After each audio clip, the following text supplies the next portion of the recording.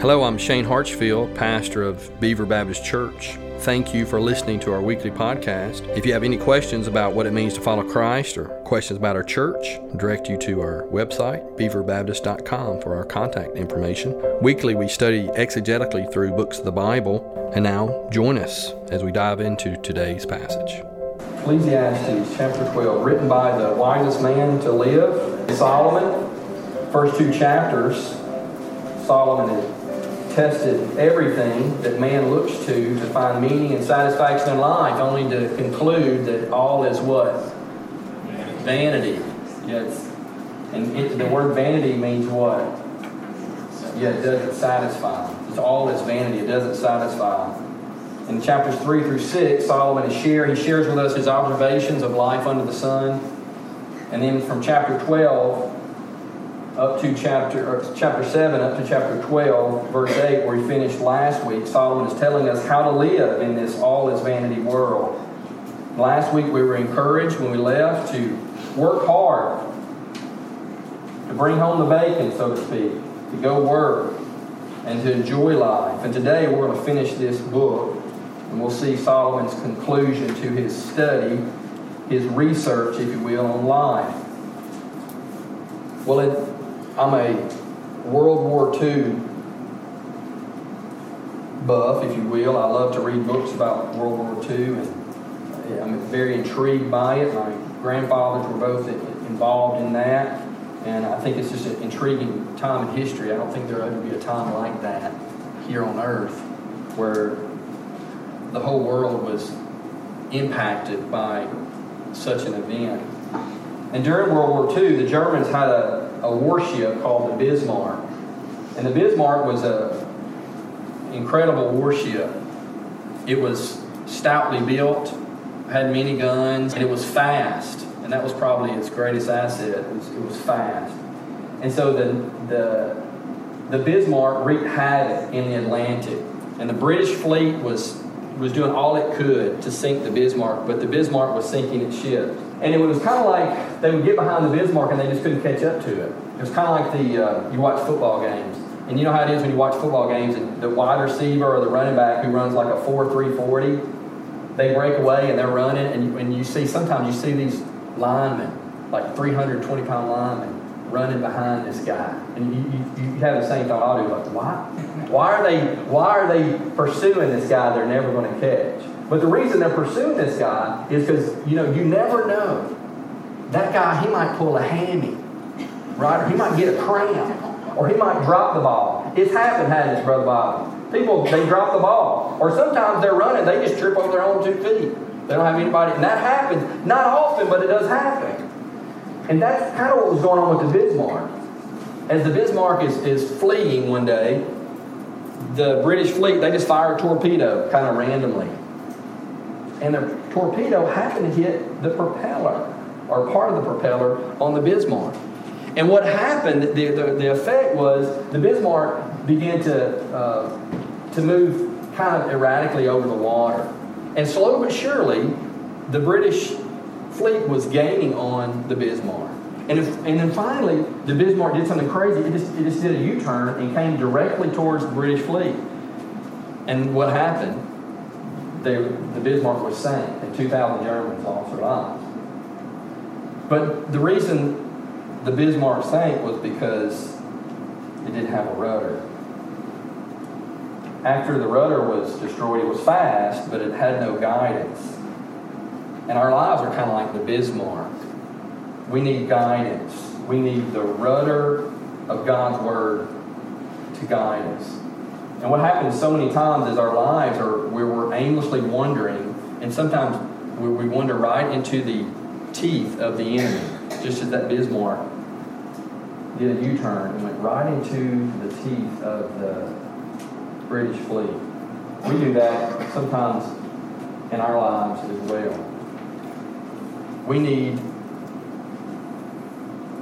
a rudder. We need guidance. We need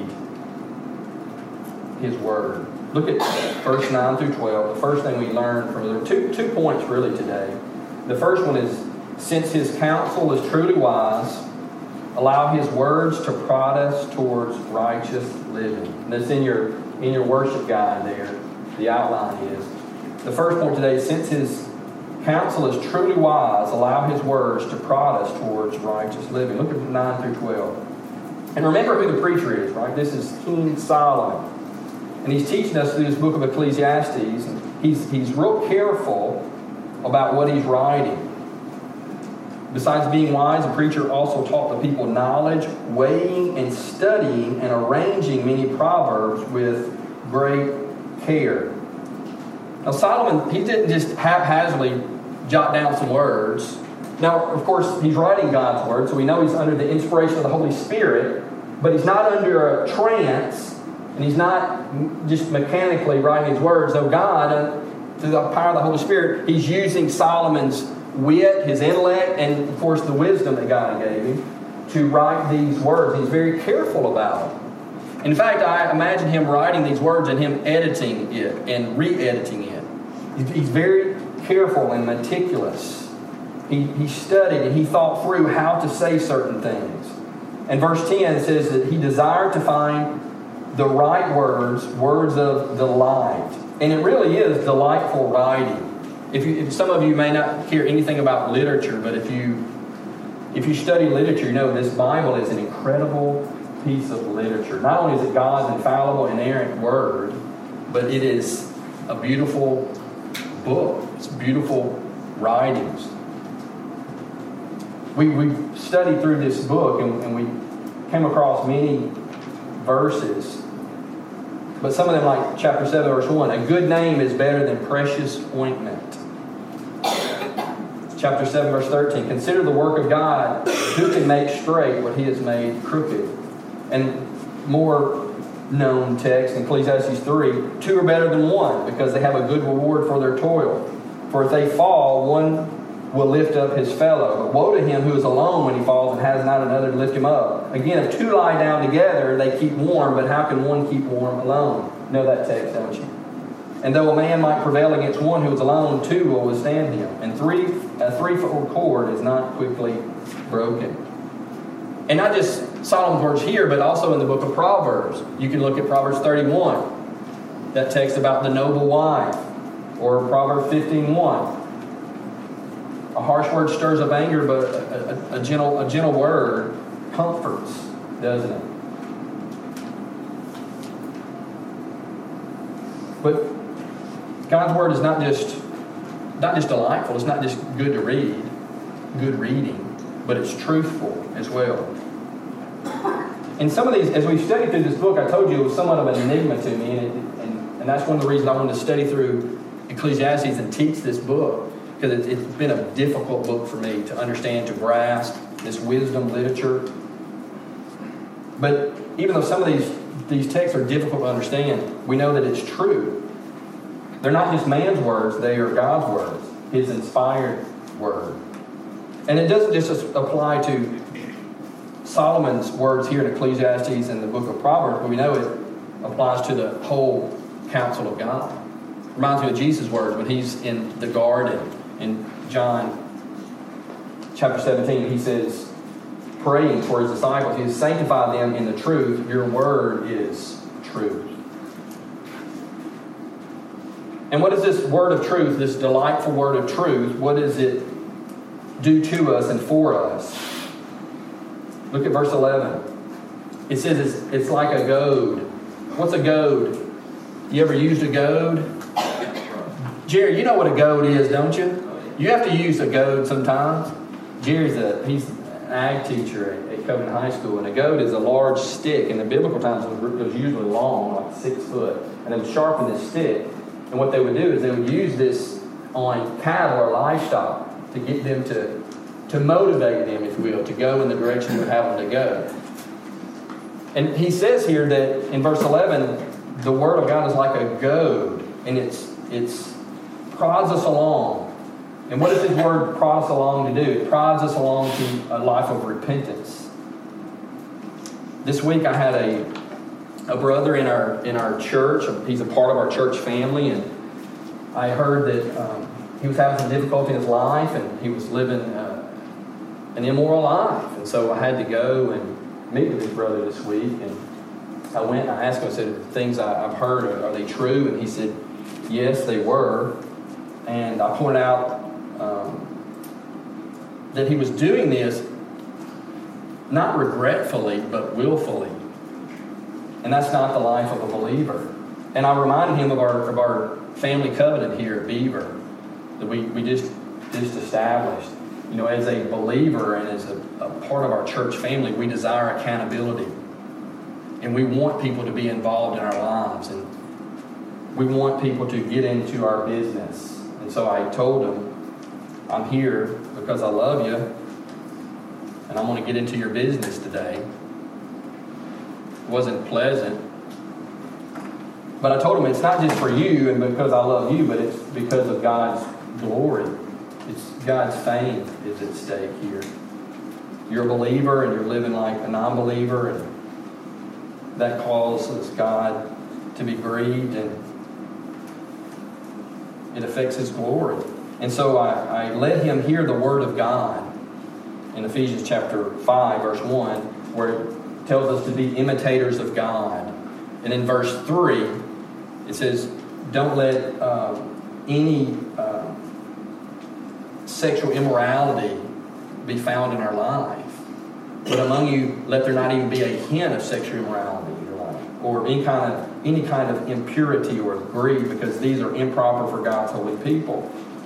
And the brother, he just he kind of, when he hears these words, and he knew probably when I got there, he knew the preacher's coming. You know, not everybody wants to talk to the preacher. You know, sometimes you call them. The preacher's phone calls don't always get answered, do they, Jason? Sometimes the preacher shows up like, what's the preacher doing? But he probably knew why I was there. But as I let him hear that word, that there shouldn't be any hint of sexual immorality in his life, his head just kind of dropped. And then at that moment, he was prodded by the truth of God's Word. That Word acted like a goad in him. And that happens when we're reading the Word and when we're sitting under the teaching of the Word. Proverbs chapter 12, verse 18, I remember my pastor teaching through Proverbs and teaching this text, and it was a goad. It prodded me at this time. But it says, the words of the reckless pierce like a sword, but the tongue of the wise bring healing. And sometimes that the Spirit of God will bring that back to my attention when I'm saying things in the heat of a moment, or I'm saying things I shouldn't say. And the Holy Spirit uses that text to goad me, to prod me towards repentance and righteous living. And as we study this book of Proverbs, some of you have been goaded, haven't you? Chapter 10, verse 18. Through sloth, the roof sinks in, and through indolence or laziness, the house leaks. We're prodded by the truth of the Word, and some of us were convicted of laziness. We shared testimony. And all throughout, as we're walking through this book of Ecclesiastes, so many of you have come and said, you know, that was what I needed to hear. And this is how God used His Word. He's prodding me and goading me towards repentance. That's why we teach Awana here at our church on Wednesdays with the kids, because Awana is pretty much, it's the most of the teaching, most of the exercises is Scripture memory, because we want the children to know the Bible, to memorize the Bible. That's why, as adults, we're memorizing Scripture. You see in your worship guide, our text today is out of Romans chapter 11. We're memorizing Scripture together because we need the prodding. That's why you listen to expository preaching on Sunday morning, because we need the prodding of the Word to keep us faithful. There's a hymn, Come Thou Fount. It's one of my favorite hymns. It's an older hymn. But the second verse is that, here I raise my Ebenezer, hither by thy help I'm come. And I hope by thy good pleasure safely to arrive at home. Prone to wander, Lord, I feel it. Prone to leave the God I love. Here's my heart, oh take and seal it for thy courts above. We're so prone to wander, aren't we? We need the Word of God to prod us, to goad us. So when we disobey, we can live repentant lives. Notice it says here in verse 11, it mentions they are giving, these sayings are giving by one shepherd. Now, some people think, well, this may be talking about Solomon, and I think it's talking about the Lord himself. That's why I think we can apply this to the whole counsel of Scripture. Sheep, they need a shepherd. In fact, what are sheep good at? What are they good at, do you know? I mean, how does sheep protect themselves? Jerry, how does sheep protect themselves?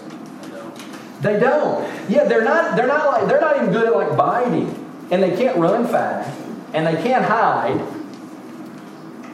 They don't kick. They just really what they're good for is dying. That's what they're good for. But what do they need? They need a shepherd to protect them. They don't even have like a skunk. A skunk, at least they have something they can spray at you, right? Or a porcupine having spine. A sheep, they're helpless. They're good at dying. They need a shepherd. And what does a shepherd do? He carries a rod. And what does he do with that rod? He prods those sheep when need be. It's kind of like us when we're driving on. If you look out here on the road, there's lines in the middle of the road. And what does that do? That those lines protect us. And sometimes when you get near the schools, you have these bumps in the road, speed bumps, to protect us, let us know what's coming up. And sometimes you get closer to the cities, you'll have like barricades, or you have concrete medians, things. They protect us. And that's the way God's Word is for us. It protects us. We need that goading and protecting. Because we're so prone to wonder. I am. I need it all the time. I need the goading of the Word of God. How much of the Word do you know? How much do you know of the Bible? Jude and Nahum and 1st and 2nd Peter. The book of Hebrews. The book of Lamentations. Do you know those books? Do you know the content in those books? These books, they should be our companions. We should be familiar with them because we need them. We need that constant goading to keep us on the path of righteousness. Look at verse 12. Many books were written in Solomon's day. He says, of making many books there is no end, and much study is a weariness of the flesh. Amen. So there's a lot of books were written in Solomon's day, but how many more today? In 2013, how many books do you think were published in the U.S. alone? Over 304,000 books were published just in the U.S. Yeah, the reading material today is more than abundant. You can wear yourself out pretty quickly trying to read these books. And why do we have so much literature? Why are there so many books being published? Well, they want to make money, first and foremost. But why are so many books published? It's one writer trying to one-up the next writer. If you're studying philosophy, you're going to read Plato, Aristotle, and then Socrates, and then Descartes. And what are each one of those doing? They're just trying to improve on the guy that came before them. Or the psychology books. You read of Freud and Skinner. And you read the next guy. Because what are they doing? They're improving. They're pointing out faults in the guy before them. And in each field, you could have the same argument. Yeah, there's so many books. There's improving upon the knowledge of the first. The reason there's so many books is because no one has the final authority. No one saw their ideas as absolutely true. One points out the errors of the one before them. Notice what it says there in verse 12. Beware of anything beyond these. Of making many books there is no end. And much study is a weariness of the flesh. Solomon isn't saying don't read books, and I'm not saying that either. I read all the time. In fact, read biographies. That kind of got Jean and I through when we were in China. reading those biographies of those godly, faithful men and women of God who suffered before us. That just encouraged us like crazy. So I'm not saying don't read books. We need to read books, but you can get worn out by all the books you read. In fact, it's kind of like driving. Jason, y'all drove up. How long a drive was it? Come in. Well, we drove 7 hours to East Tennessee and 6 hours. Okay, so you're driving 7 hours, and you drive 7 hours. You know, it's almost like a work day. You drive 7, 8 hours, and you arrive and you're worn out. And why is that? Somebody explain that. Because all you're doing is you're just sitting there. You know? You're just sitting there, but you arrive and you're just wore out. I that's what happens to me. And I don't know why, but reading is kind of like that. How many of you, when you get in bed, you read a little while before you go to sleep? Probably a lot of you do that. I do that because it helps me fall asleep.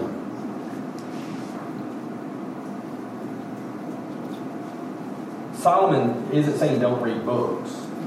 His point is that the books we read, they're not authoritative. They're not all true. Even if it's about the Bible and following Jesus, it doesn't always contain wisdom. So be careful of men's ideas. They may not be wise after all. But the Bible is God's Word. It is true, without error. It is full of wisdom. The Bible is a lamp to our feet and a light to our path. It's sweeter than what? Honey. Right? Through reading and studying His Word, we get understanding, the psalmist says, Psalm 119. The unfolding of your words give light. It imparts understanding to the simple. Read this quote to you. Tom Schreiner is a former teacher of mine. He quotes John Wesley. John Wesley says, I have thought I am a creature of a day passing through life as an arrow through the air.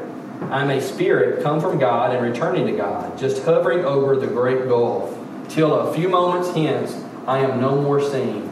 I drop into an unchangeable eternity. I want to know one thing, the way to heaven, how to land safe on that happy shore. God Himself has condescended to teach me the way. For this very end He came from heaven. He hath written it down in a book. Oh, give me that book. At any price, give me the book of God. Is that our attitude towards the Word of God today? So if you have just a little bit of time, don't read a devotional. Don't read a book by your favorite Christian author. Read the Bible. Are books good? They're good.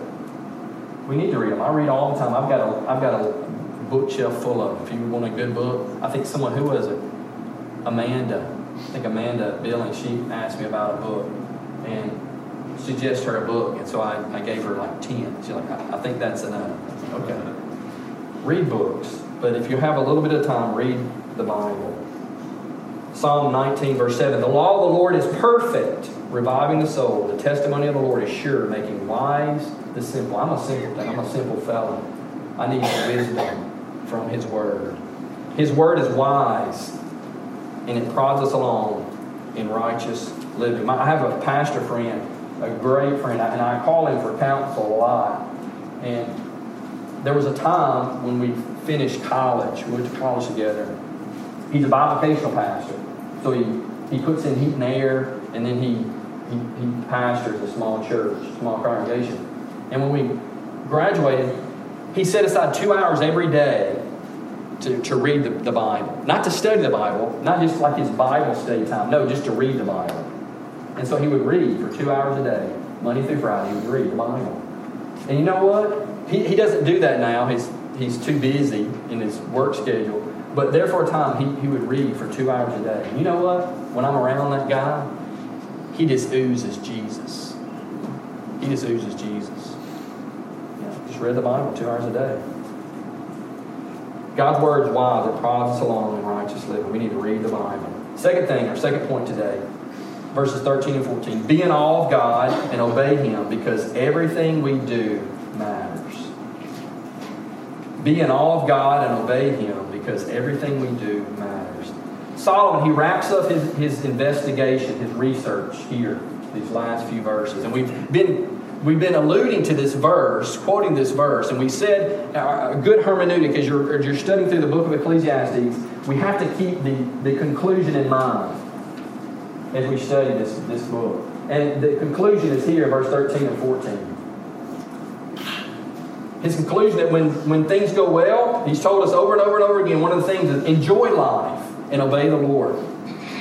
And when life doesn't make sense and we go through hard times, obey the Lord. God is the answer to our dejection, and obeying Him is the cure for our dissatisfaction. Why should we obey the Lord? Verse 14. We should fear Him, we should obey Him. Why? Because we will all stand before Him and be judged for the things we've done. Sinners will stand before a righteous judge and be judged for all their sin. Hebrews 9:27 is, I don't preach a funeral without mentioning this verse. It is appointed for men to die once, and after this comes the judgment.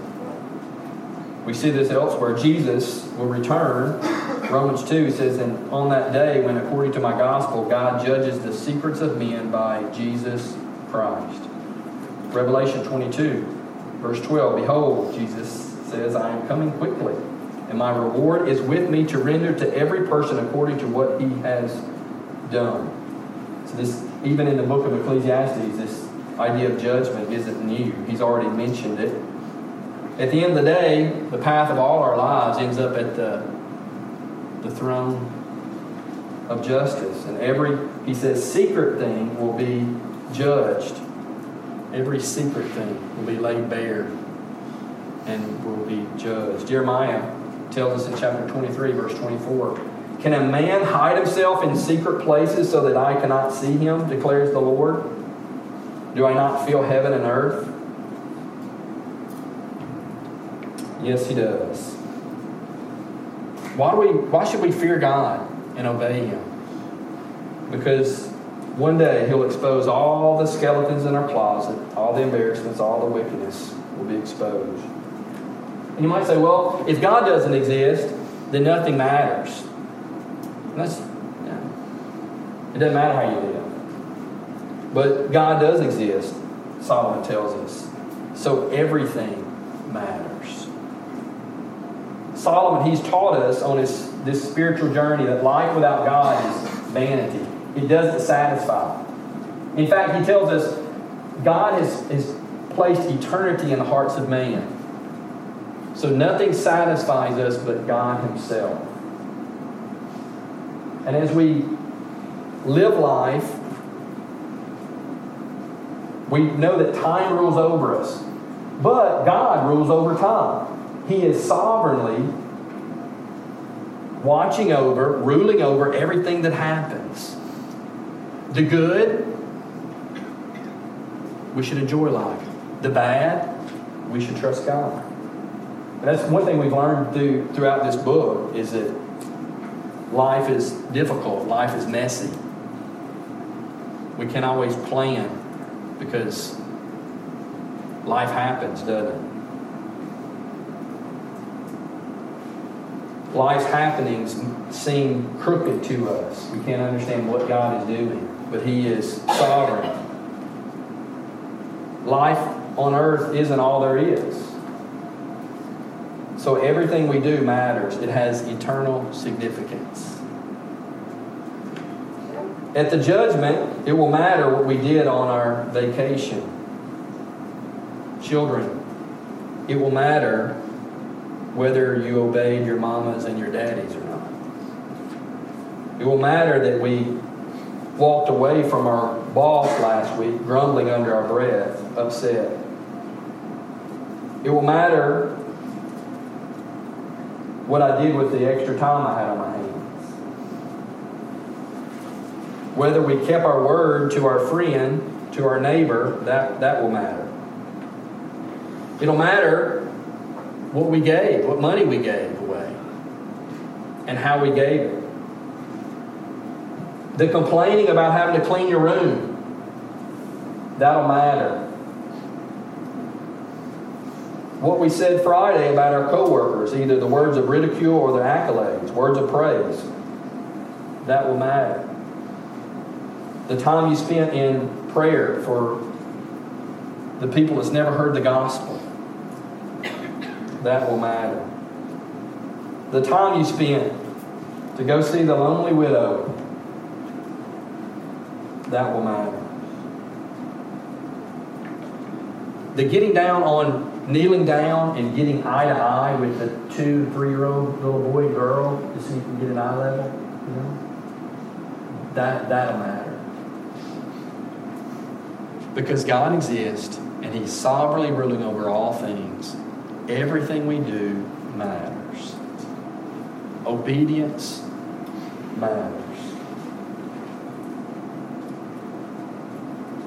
Solomon's conclusion is not that nothing matters, but that everything matters. Every thought, word, or deed matters because there's a sovereign ruler who sees every secret thing, and all will give an account to Him who judges righteously.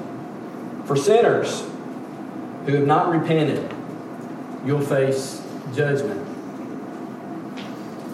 Who will give you what you deserve. He'll pour out His wrath upon you. You'll be judged for every sin you've done.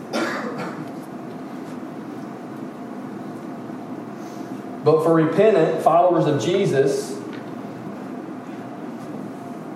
we're going to look into the face of a loving Savior who 2,000 years ago took our punishment, and as a result of our faith in Him, declared us righteous. Application for today's sermon. First thing is that I'll say, unbeliever, you need to repent. God is righteous. You say, oh, but God is so loving. He is so loving, but He is so righteous. He doesn't turn a deaf ear or a blind eye to sin. Because you sinned and rebelled against God, God will pour out His wrath upon you. Because of your sin, the Bible says that right now you are separated from God, and the Bible says you are at enmity with Him. You are His enemy right now because you've rebelled against Him. Rebelled against His authority, His rightful authority over your life. You're living life for yourself, and that's rebellion against God. And when you die, you'll be separated from God for all eternity in hell, where God will pour out His wrath upon you. So, sinner, repent today. The Bible says that Jesus, God's Son, became a man. He lived on this earth and He completely obeyed the law of God for you. He died a sinner's death, a criminal's death, in our place. He was buried. 3 days later, He rose from the dead. The Bible says that we repent, we turn from our sin, we trust Jesus' work on the cross as our own. He'll forgive us of our sins and cleanse us from all unrighteousness. We can be reconciled. Guilty, wayward sinners can be reconciled to a holy, righteous God. Sinner, repent. Jesus died for sinners. Sinner, repent today and trust Christ as your Lord and Savior. For believers, application for today. Study the Word of God. Know the Word of God, because you need, and I need, goading. We need continually to be goaded by the Word. But if you don't know the Word, the Spirit of God can't bring conviction in your life. As we study the Scriptures and we read the Scriptures and we meditate on the Scriptures, we're spending a lot of time reading the Bible, listening to the Bible, memorizing the Bible. It's just like being on that road and staying in those lanes. Study the Bible. Let's study the Word. Let's read the Bible. Let's know the Bible. Concludes this whole study. Fear God and keep His commandments, for this is the whole duty of man. He sums it all up. This is our purpose in life, to trust God, to fear Him, and to obey Him. Is your life characterized by obedience? Let's live obedient lives this week. Let's study the Bible. Let's read the Bible. Some of you students, you're on fall break. Spend time studying the Bible. You need to be goaded by the Word of God. So I encourage you to do that this week. Do something a little bit different this morning. As we started studying this book, some of you may remember this, but the first week we started this book, I asked, why should we study Ecclesiastes? And these are things that we talked about then. To learn from the wisest man that ever lived. We sat at his feet for some 3 months. I think being the wisest man ever lived kind of qualifies him to be a pretty good teacher. So we sat at the wisest man's feet for 3 months, learning from him. The second reason we should study Ecclesiastes, we said, because it's honest about life. Remember the quote I read from Philip Brighton? He says, it's the only book of the Bible written on Monday. It asks hard questions about life. We struggle with some of those things, didn't we? Some of life's issues. And there's so many things that doesn't make sense about life. The third reason that we should study Ecclesiastes, because he said it's relevant today. Because we're asking some of the same questions that Solomon addressed so many years ago. And the last reason why we should study Ecclesiastes is to learn to trust God despite our frustrations. Life's hard. You know, this idea that we don't wear rose-colored glasses. Life's hard. Obeying the Lord is difficult. Keeping your family intact and doing what everyone needs to do, that's difficult. Keeping your marriage, having a good marriage communication up and loving relationship, that's hard. Working with people who don't know Jesus, don't live like they know Jesus, that's difficult too, isn't it? Having grouchy neighbors and having your family members taken unexpectedly in death. Wow, that's hard. It's difficult. So as we study through the book of Ecclesiastes, what I'm going to do is ask you how you've been encouraged or how you've been prodded by the goad of God's Word, Solomon's Word. Thank you for tuning in today. Be sure to subscribe to our podcast if this message has been helpful to you. Again, if you have any questions, go to our website for our contact information, and we'll see you next time.